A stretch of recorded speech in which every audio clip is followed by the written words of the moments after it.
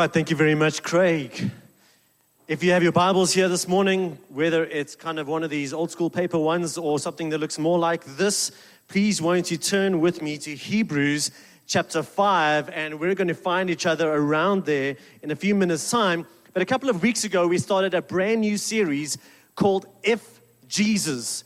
If Jesus. And you can even hear inherent in the name, there's this premise that if Jesus has accomplished these things, if Jesus is these very rich things that we're going to discover in the book of Hebrews, there is a natural therefore.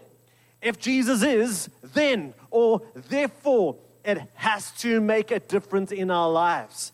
And so we're going to look at the if Jesus parts, and then we're going to look at the therefore parts, especially in the book of Hebrews, these amazing therefore statements in the book of Hebrews, which is actually wonderful as well, because we get to learn about Jesus, we get to learn about practically living out our faith, and we get to hang out in the book of Hebrews, which I would guess is probably not a book you guys spend too much time in, because it can sometimes feel a little bit hectic.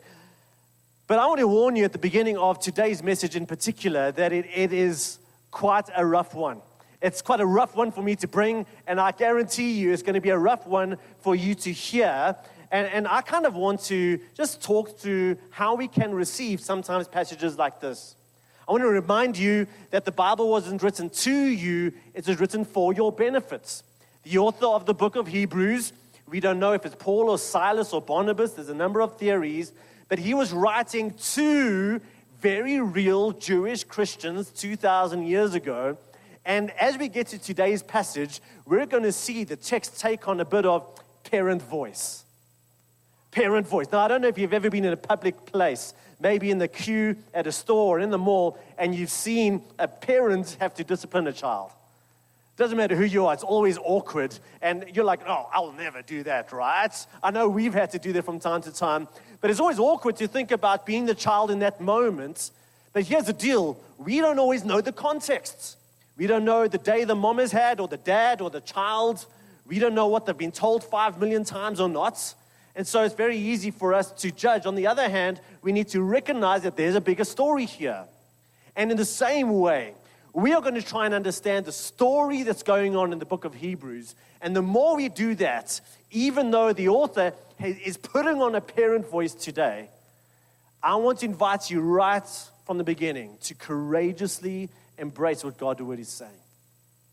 Now, I know it's so tempting, maybe less so for the people who are physically here, but it's so tempting if you're watching online to just press pause and skip because you know a tough, challenging message is coming. But I want to invite you to receive the challenge. And we're going to be doing a courageous self-audit as we allow God's word to speak to us. So if you don't know what's coming, let's dive right in and see what God has to say to us together. So let's read Hebrews chapter 5, verses 11 onwards. Just quickly before I do that, if you are here and you are not a Christian or you are a young Christian, I want to warn you in advance that this maybe isn't necessarily for you, and you'll soon see why. But instead of dialing out, I want to encourage you to stay connected. Why? Because you will see in advance at the beginning of your journey what a journey of maturity and a journey of discipleship should look like, so you know what you can commit to. So I think there's something here for every single one of us. Hebrews 5, verses 11 onwards. We have much to say about this. And you're like, Stephen, you've just described your sermons. We have much to say about this, but it is hard to explain because you are slow to learn. Now, I think I would get fired if I said that to you. So I'm not saying it, this guy's saying it, all right? In fact, though by this time you ought to be teachers, you need someone to teach you the elementary truths of God's word all over again. You need milk, not solid food. Anyone who lives on milk, being still an infant, is not acquainted with the teaching about righteousness. But solid food is for the mature, who by constant use have trained themselves to distinguish good from evil. Can you hear the tone? This author is describing what I've come to call babies with beards. Now, if you've ever had to drop your little one off at school in grade 1, and if you had to see a 40-year-old male sitting in one of the seats shaving, you would know that there's been something stunted in that person. And in the same way, Paul is saying, listen, by now, you've been a Christian long enough, you should be teachers. You should have moved beyond 101. You should have moved beyond the basics and the elementary teachings about Jesus. And yet, I'm not even sure if you're going to understand what I'm about to challenge you about. He says, you should have moved beyond milk onto solid food. So let me bring this closer to home. A pastor of one of the largest and arguably the most influential church that has been in America, in kind of our circles of influence, in the last 30, 40 years, decided to develop a research base that was going to try and figure out the spiritual pulse of their church. And literally they spent millions developing this research. They left no stone unturned. And here's what they discovered. They discovered that their church was a mile wide, and there's some good in that. There's some good reach in that. They were a mile wide, but they were an inch deep. And we're going to come back to that, but we need to recognize this is a church that literally tens of thousands of churches have modeled their ministry after this church's way of doing ministry. And yet he was confounded with these results. They literally floored him and hit him between the eyes. Now, before we start pointing fingers, we need to recognize that this dearth of maturity in churches today is not a new thing. This dearth in maturity comes long before mega churches and house churches and large churches and small churches and loud churches and contemporary churches and traditional churches. This has been true in every single generation of Christianity, and therefore every single generation needs to figure out, how can we move people from immaturity into maturity? And so I want to give some factors as to what I believe. There are so many more, but just a few today, as to what I believe is contributing to our lack of maturity in our churches. Now, maybe you're saying, Stephen, you're being so harsh on Riverside today. I believe I could speak to any church in the world right now, and the same would be true. And so the first factor that I think is at play is our country club mentality of church. Country club mentality, meaning church is there to meet my needs. Church is there to make me feel awesome. I arrive, I may even put some money in the offering plate, and I deserve to get quality goods and services.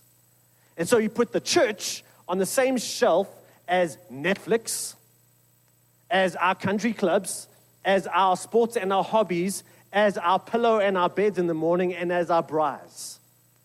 And if church doesn't meet my superficial needs in the way these other things meet my superficial needs, guess what I do? I change the channel, and I choose something that is far more convenience for me. This is a country club church mentality. And if that is the case for you, I promise you this: you will not grow. You will never mature. So let's talk about what maturity is. And let's do that by talking about what immaturity is. So let's think about some of our key relationships: parents, child, husband, and wife. What would an immature parent look like? Or what would an immature spouse look like? I would wager probably the biggest factor contributing to an immaturity in a parent or in a spouse is the fact that they look through the relationship through the lens of what they want and what they get.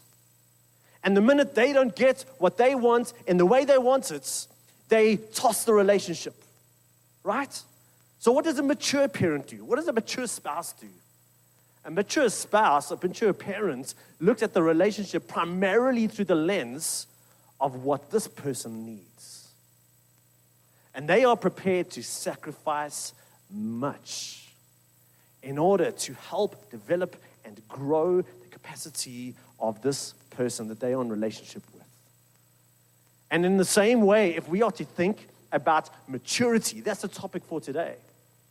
We are not going to think primarily through the lens of what I get and compare it to some of the superficial things that I could be doing in other circumstances. I'm going to be thinking primarily about what I can contribute and what I can sacrifice for the good of God's people and God's kingdom and the people who are yet to enter God's kingdom.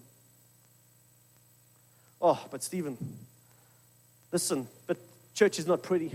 Church is hard. Church is difficult. Church is challenging. Well, let me remind you, as we see in the book of Hebrews, that this has been true. The church has never been perfect from day one. In fact, the very reason why we have a New Testament is because churches were messed up. I've said this before, that if you were coming to Riverside and you're like, hey, Stephen, I'm moving to Corinth, which church should I go to? I'd say, don't go to that Corinthian church, because they were messed up.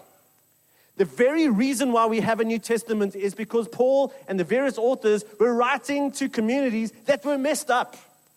And so the church has been messed up since day one. It is nothing new. And yet, here's the amazing grace of Jesus Christ. He calls this church, warts and all, his bride. His beautiful bride that he laid down his life for. Here's a quote we teach at our membership class. It's by a pastor and an author called Tom Rainer. He says, God did not give us local churches to become country clubs where membership means we have privileges and perks. He placed us in churches to serve, to care for others, to pray for leaders, to learn, to teach, to give, and in some cases, to die for the sake of the gospel. We discover in the book of Hebrews that even these believers who were being challenged about their immaturity, in chapter 10, we discover that they were willing to be imprisoned for their faith. Now, you don't get imprisoned for a private faith. You get imprisoned for a public faith. You get imprisoned for a willingness to risk being seen by those who would persecute you, going and gathering with your people, be it on a Sunday or any other days of the week, worshiping the one true God. And they were prepared to do that. And for us, we're like, coffee was bad. I'm not coming back next week. Country club mentality, I believe, is an obstacle to our growth and our maturity. Here's a second contribution, is a gold star church mentality. Gold star church mentality. Stephen, what do you mean by that? Well, remember in primary school, you did something good, you got a gold star. You didn't do it good, you didn't get the gold star. And so for some of us, we've got this mentality that God is upstairs taking register. And when I rock up, he's like, oh, Stephen, I'm so glad you get a gold star. You get a tick next to your name. You get a thumbs up emoji, right? And if you didn't arrive, well, you don't get a gold star. Now, some of you are like, we're driven by gold stars. So we're like, listen, if God is taking register, I want to make sure that I'm there so I get as many brownie points as possible. And some of you, if you go back to primary school, you couldn't care less about gold stars. In fact, gold stars mess with your reputation. So you did anything not to get gold stars. And in the same way, we're like, we've got this gold star mentality. God is taking register, and I couldn't care less. So we bought into this idea that church is something I go to, end of the story, job done. Now, before I move on, I want to address a question that may be arising in your mind. Stephen, I thought you're talking about maturity. I thought you're talking about discipleship. I thought you're talking about our faith. Why are you conflating this with church? Let me tell you why. The biblical idea of church is that church is the necessary environment for your maturity. Church ought to be formative. It is the environment that forms you and your maturity. Now, I know on the surface it sounds like a self-motivated punt to get more YouTube clicks and to get more people in our chairs on a Sunday morning. However, if we go to the scriptures, there is no such thing. Literally, there is no such thing as a churchless Christian. By definition, it is an oxymoron. I'm not calling anyone a moron, right? In fact, by definition, the scriptures teach that when I trust Jesus and he becomes my Lord, I become part of his body. And Jesus calls his body, not Stephen or not any denomination. Jesus calls his body my bride and my church. And so as I trust Jesus, I'm placed in this global body of Christ, and the way we live out the fact that we are part of the global body of Christ, the scriptures say that the Holy Spirit places us in local churches where we are going to live out this new reality. Oh, Stephen, there's so much wonderful stuff that, and YouTube sermons and podcasts, and I can study all of this all by myself. You know what the irony is about all of that? every single thing in the New Testament was written to churches, on the understanding that it was going to be taught and read in churches and worked out in churches. And these local communities were going to be the training ground for your maturity to live out the very things that we want to study on our own. So maybe you're listening online and you're like, Stephen, are you saying I need to join Riverside? Listen, if you're close by, you're welcome to join us. Are we a perfect church? No. I think we're a great church, but we're not a perfect church. But maybe you're listening from somewhere else, and I know that some of our listeners are from all over the world. Find a local church that is going to be the soil wherein you place your roots, that is going to become the context for your maturity, for your service. See, church is formative, which is why we cannot and should not try and squeeze everything that church is and everything that discipleship is into an hour on a Sunday morning. Sunday morning, our Sunday gathering like this is maybe the best environment for certain parts of being church. The visible gathering. The fact that there is a visible expression to the body of Christ here in the south of Johannesburg. For us to worship together and experience God's presence together. For us to come under God's teaching. As His leaders, we've got a firm conviction that God speaks particularly to His local church. And so we as leaders are always trying to wise up to God's voice. What is God saying to Riverside? And so as we come under the teaching, we are trusting that there is a divine voice coming through what we are doing here on a Sunday morning. However, there are other parts of being church that are very challenging on a Sunday morning. Maybe you've discovered that true biblical deep fellowship is not easy on a Sunday.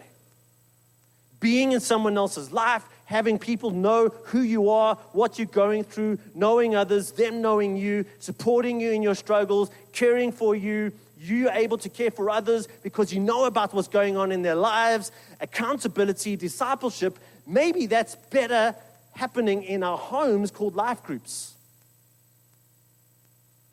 Maybe it's better around a coffee table where we meet during the week. And so that part of church is better in a different environment. Then there's going to be mission. Us as a church are going to have some opportunities for you to serve. And yes, we're going to ask you to give up a Saturday morning where you could be sleeping in or doing something else. But by definition, a church has to be on mission. And therefore, we're calling you to sacrifice for the mission of God, being the church. Here's the thing, guys. We never want to be a busy church. Just busy for the sake of being busy with every program that suits everybody's tastes.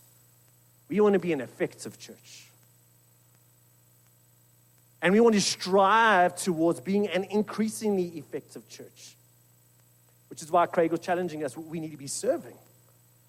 Again, you could be sitting at home, watching online. Oh, but Stephen, I'm with my family, I'm with my Christian family. Aren't I the church? No, you're not. You're always part of the church. But the church, by definition, is a place where you're part of a greater body of diverse people who are different to you. You play a particular role in a greater context where you serve others, others serve you. Others are maturing you. You are serving and maturing others. You are a part of the visible expression of this meeting. And I know we are in such a challenging time in COVID. And so we're dealing with the tensions of the reality that some of us are at home and need to be isolated. However, on the other hand, we need to have a very clear idea of where we are going and what it is we want to have in our crosshairs as we go forward. We are not a Gold Star church. So when I talk about church, I'm not talking about only Sunday mornings. I'm talking about everything that we can and should be as Christ's body here in the south of Joburg. Here's a third context that comes out of this passage where I think that this is going to stop and hinder our maturity. And it's our taste for milk.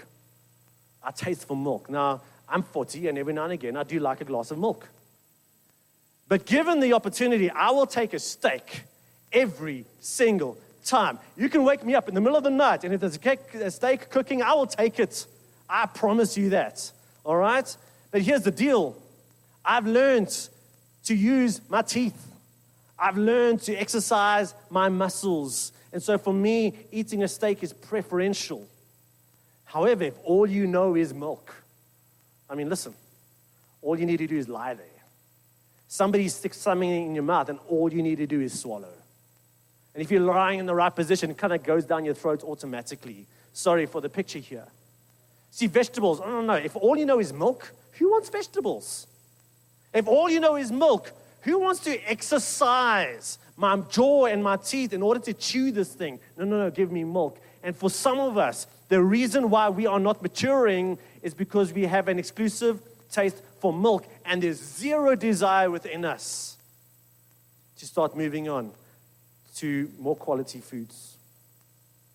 So what would define a solid food? Well, let's read how this text teaches us. Let's look at verse 14 again here. It says, but solid food is for the mature. Solid food is for the mature who by constant use, underline number 1, have, underline number 2, trained themselves to, underline number 3, distinguish good from evil. Describing the mature. Number 1, they are engaging God's word through constant use. Constant use. No, Stephen, that's for the theologians. That's for the pastors. That's for you and Craig. And that's for the super Christians, not for me. Wrong. Constant use of God's word is for anyone who needs to be maturing. Number 2, it says here, who have trained themselves. Now let's talk about the first word and then the second word. If you want to train yourself in anything, be it a sport, be it a hobby, be it in knitting or cooking or chess, what are you going to do? First of all, you're probably going to spend hours and hours and hours on YouTube. But what are you doing there? You're beginning to get your head in the game. You're looking at experts. You're looking at life hacks. You're looking at ways to do this. Then what you're going to do, you're going to surround yourself with people who have a similar goal in mind. Peers and colleagues. People who are going to cheer you on. Then you're going to surround yourself with people who are maybe a few steps ahead of you. People you can aspire to. And possibly even surround yourself with some experts and some coaches.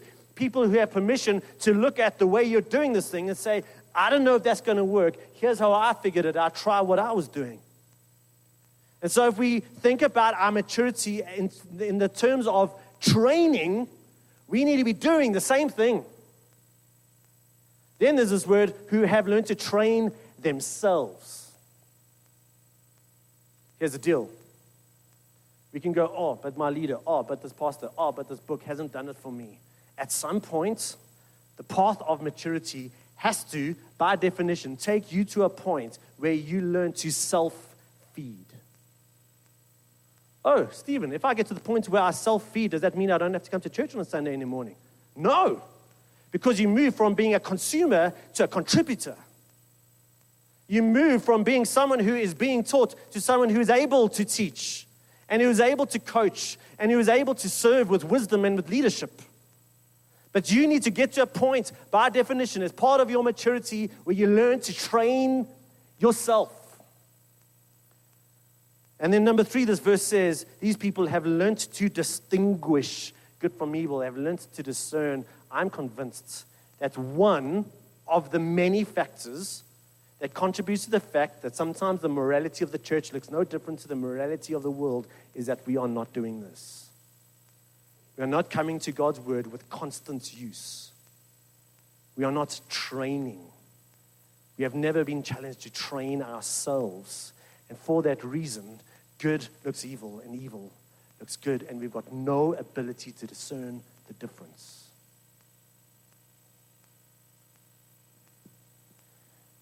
I want to play a short video. It's just over 2 minutes by a guy called Scott Lindsay.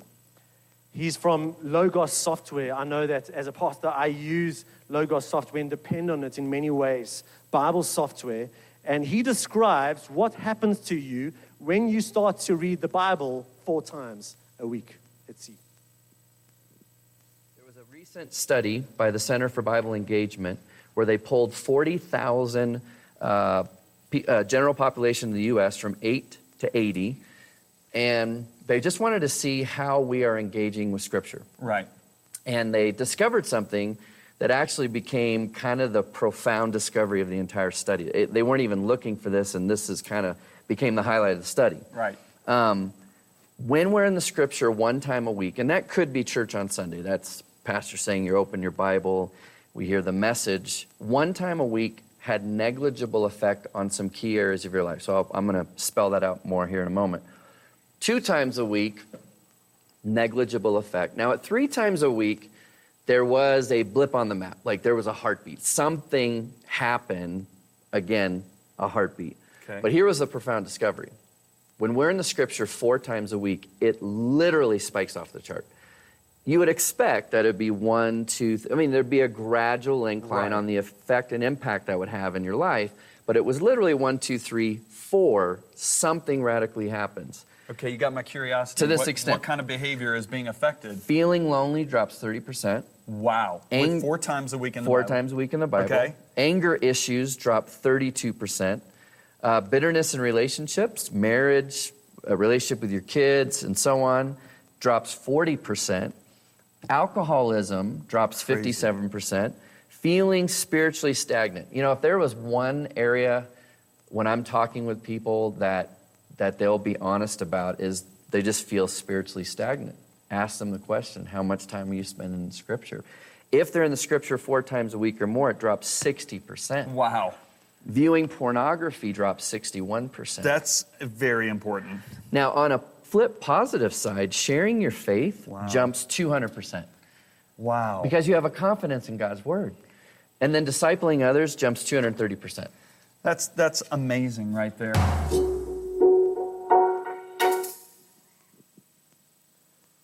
Who knew? Isn't that incredible what God's Word does in our life when we are willing to train and do this by constant use?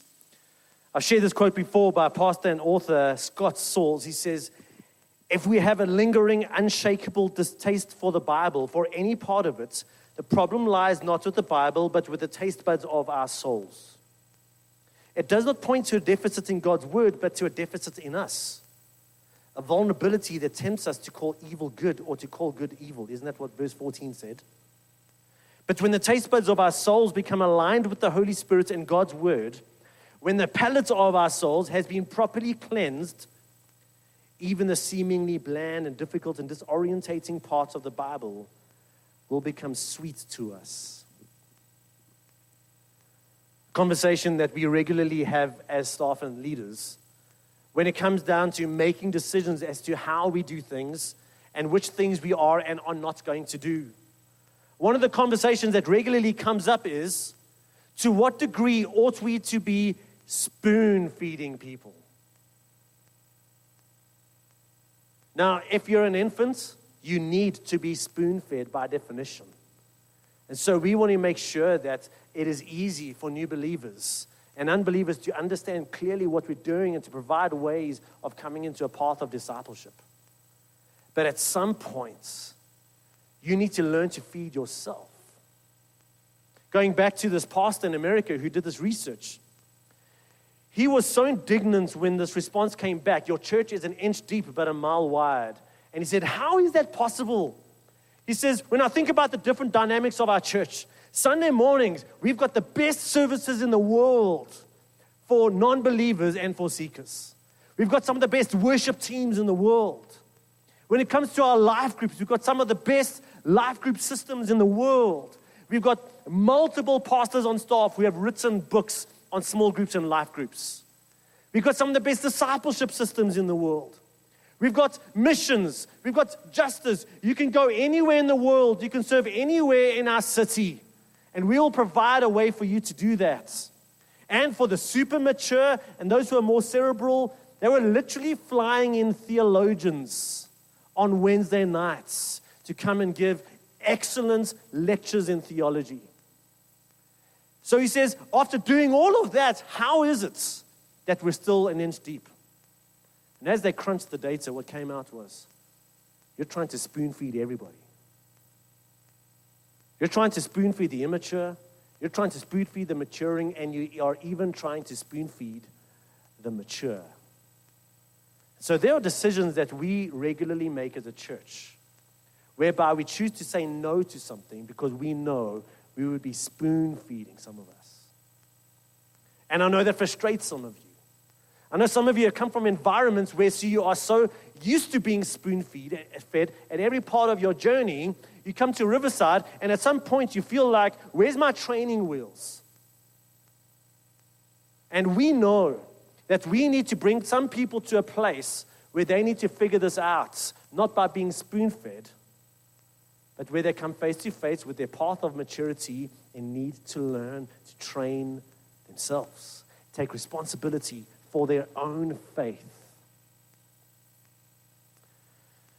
So we've kind of looked at the first part, but the series is we're looking at the therefore part of Hebrews. So let's look at the big therefore turning points here. Hebrews 6 verses 1 starts off with the word therefore. Therefore, in the light of the immaturity amongst us, therefore, in light of the fact that too many of us are on milk when we should be on meat, therefore, let us leave the elementary teachings about Christ and go on to maturity. Just a quick comment on that statement. That doesn't mean that when we're teaching about Christ, it's exclusively elementary. It means let's leave the elementary teachings about Christ and then move on to some of the more advanced teachings about Christ. There's so much of Christ to explore. Not laying again the foundation, circle, underline, highlight the word foundation of repentance from acts that lead to death, and of faith in God, instruction about baptism, the laying on of hands, the resurrection of the dead, and eternal judgments. And God permitting, we will do so. And so if we are going to respond to this challenge, the first thing we need to do, as this passage challenges us, is we need to develop our foundations. Whether you're 19 years old or 89 years old, we need to audit our foundations and make sure that our foundations are secure. But here's the problem with foundations. Have you ever gone to a new building in Sandton City and said, wow, what beautiful foundations? No, we're looking up. We're looking around us. Maybe there's one or two civil engineers around here that know what's going on underneath the ground. But without foundations, you ain't got no building. I've shared the story before about the Leaning Tower of Pisa. What started to happen was they laid the foundations, started building. In time, it started leaning. What they should have done is stop, pause, reestablish the foundations and strengthen them. But what they did was carry on building up. And the more they built up, the more the Tower of Pisa became the Leaning Tower of Pisa. So we need to have the courage to look at our foundations. And as I said earlier, our foundations are not particularly attractive. Right now, this message, I can promise you now, on the scale of 1 to 10, is at like a 0.5 when it comes to a fleshly attraction way of the sermon. This is challenging. This is not easy. There are way more attractive messages to be listening to right now. And yet foundations are so important. So what are these foundations? Well, it describes them here. It says here, these foundations are, first of all, the foundation of repentance from acts that lead to death. Now, Stephen, I repented in 1983 when I came to Christ. See, what makes us a Christian is not that we repented once in 1983, but that we are still repenting. And for some of us, the reason why we are not maturing is because we are not repenting. We are not turning away from the ways of the world and the ways of the flesh. And we are not turning towards, in repentance and humility, the ways of God. Then there's a foundation of faith in God. Oh, but Stephen, I believe the major things about God. Well, James says even the demons believe those things. True biblical faith is trusting God and obeying God. Left hand, right hand. One side of the coin, flip side of the coin. You cannot separate the two. Just because you've got a little fuzzy feeling in your heart when you think about Jesus doesn't mean you've got faith. Faith is I trust him and therefore I obey him. That's faith. Another foundation is instruction about baptism. Now, I know when it comes to the denomination of the world, this is a sensitive topic for many people. But according to this passage, baptism is not for the mature. It is a foundational thing. It is basics. It is grade 1. It is 101 Christianity. This is something that we need to get right from the beginning. Another part of our foundation is the laying on of hands. Oh, but Stephen, I don't want to put my hand up in church. I don't want to go forward and have people wonder what's going on in my life. I don't want to have people praying for me. I don't want to tell people there's a problem in my marriage. I don't want to tell people that I'm struggling with doubt. I don't want to tell people that God has convicted me in this message. I'll sort it out on my own. On the flip side, praying for others, laying hands for others, oh, no, that's for Vernon. That's for Christy, that's for Sean, that's for Steve, that's for Craig, that's for Bianca. Not for me. Well, if you're immature, yes. But if you want to mature, part of our foundation is learning to be prayed for in a community and learning to pray for others in community. And that can happen on a Sunday morning. That can happen in our life groups. That can happen in a lounge. That can happen around a coffee table. But the point is, there is power in prayer in community. Christianity 101. Then it moves on to the resurrection of the dead. Both the fact that Jesus Christ's resurrection is the center point of our faith, that if we hold on to that, we will always persevere 100% of the time, and our own personal resurrection. That heaven is not this place where I go to, where I'm floating around these clouds with these angel wings, but that my eternal future is an embodied state, a resurrected state, where this universe is made new, and all sin and evil and death is gone, and we experience God's new creation, and we see Christ's face to face. And then also eternal judgment, that there are eternal consequences to the decisions we make. Again, some of you are saying, Stephen, those are for theologians. No. Those are foundations. So we need to lay our foundations. Number 2, we need to grow a vision for maturity. We need to want this. I was chatting with someone earlier before church. Sometimes I just wish I could make someone want these things. But I can't make you want this. You need to want this. So I'm going to try and make you want this.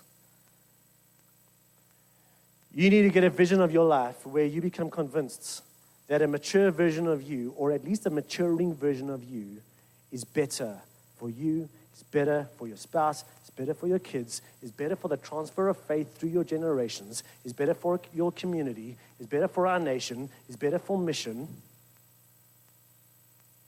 And if you believe that, then you're forced to believe the corollary, which is this: a declining you, or a version of you that is moving away from maturity, is actually worse for your spouse, and is worse for you, is worse for your kids, is worse for the transfer of faith through the generations, is worse for the church, is worse for your community, is worse for mission, is worse for this world. So here's another handle for you. You need to start to imagine that more of Jesus in you is a good thing for everyone involved. And so we need to look to Jesus. But here's another life hack when it comes to maturity. You need to surround yourself with people who inspire maturity in you. Don't just surround yourself with your mates who just give you a free pass every time you mess up. It's great to have friends like that. But you need to surround yourself with people who inspire maturity in you. Maybe you even give them permission to audit maturity in you. Here's where that gets difficult. Just this last week, someone that I looked up to for so much time of my Christian, time of being a Christian, just discovered that there was a whole lot of stuff going on beneath the surface in a very public way, and really rocked my world. And so maybe you're saying, Stephen, but I looked up to that public figure, and I looked up to that public figure, and I looked up to that pastor, and they let me down. Well, here's the thing when it comes to public figures. Yes, read their books, listen to their sermons, but you don't know them. You don't know their lives. They can inspire something in you. But you know what you need to find? Someone you can touch and hold and phone and have coffee with. Someone who you can watch their life. Someone you can be in their home, and when the kids are going absolutely mad, you can see how they manage that. And when they do fail, you can see how they manage that. So surround yourself with people who are going to inspire maturity in you.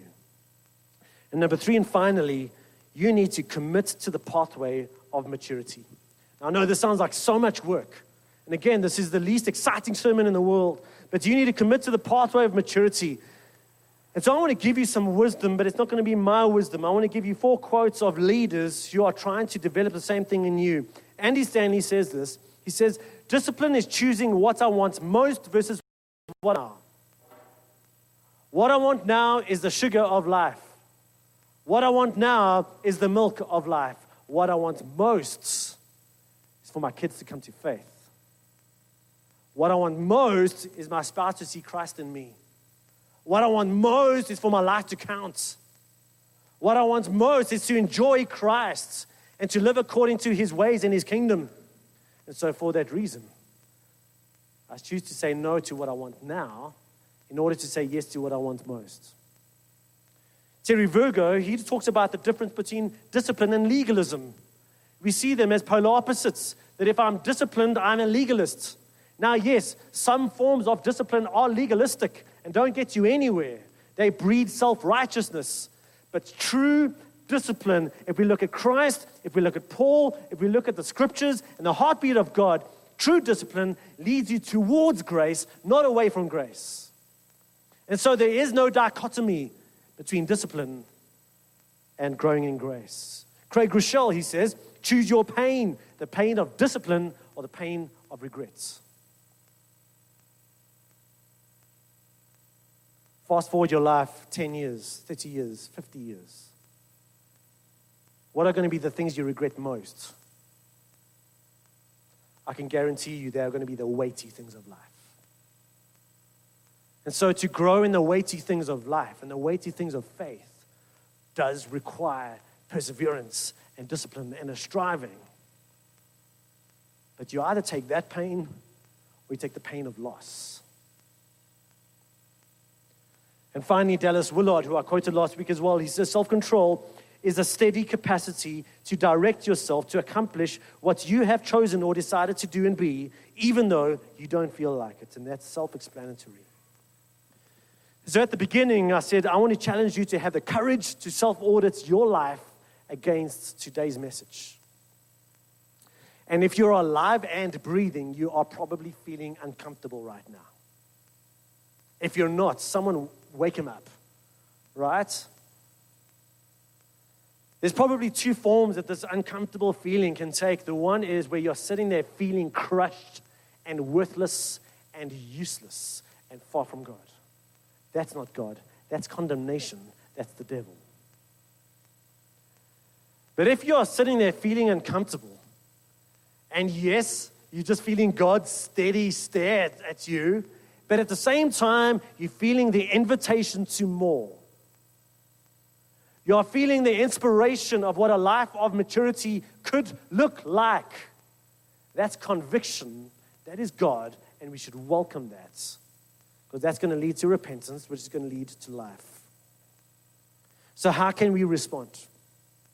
First of all, maybe a good way to respond is not to do Gold Star Church and say, cool, 10:30 came and went, I've done my job for the day. Maybe we need to assume that God is speaking to us. So let's take this message. Let's go and watch it again on YouTube. Let's go download it again. Or maybe we're just going to take this passage and dive into it.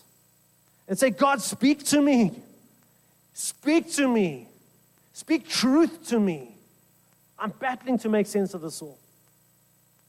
Maybe we're going to take the challenge from Scott Lindsay, who says amazing things start happening in our lives when we start regularly reading God's word at least 4 times a week. As much as I said this before, I want to remind you that when it comes to God's word, it's not just about information, it's about transformation. So we're not just going to read, we're going to read in the presence of God, which means we're going to pray. We're going to pray, God, I humble myself before your word. Say what you need to say. I want to not just engage with black words on a white page. I want to engage with the living God of Scripture.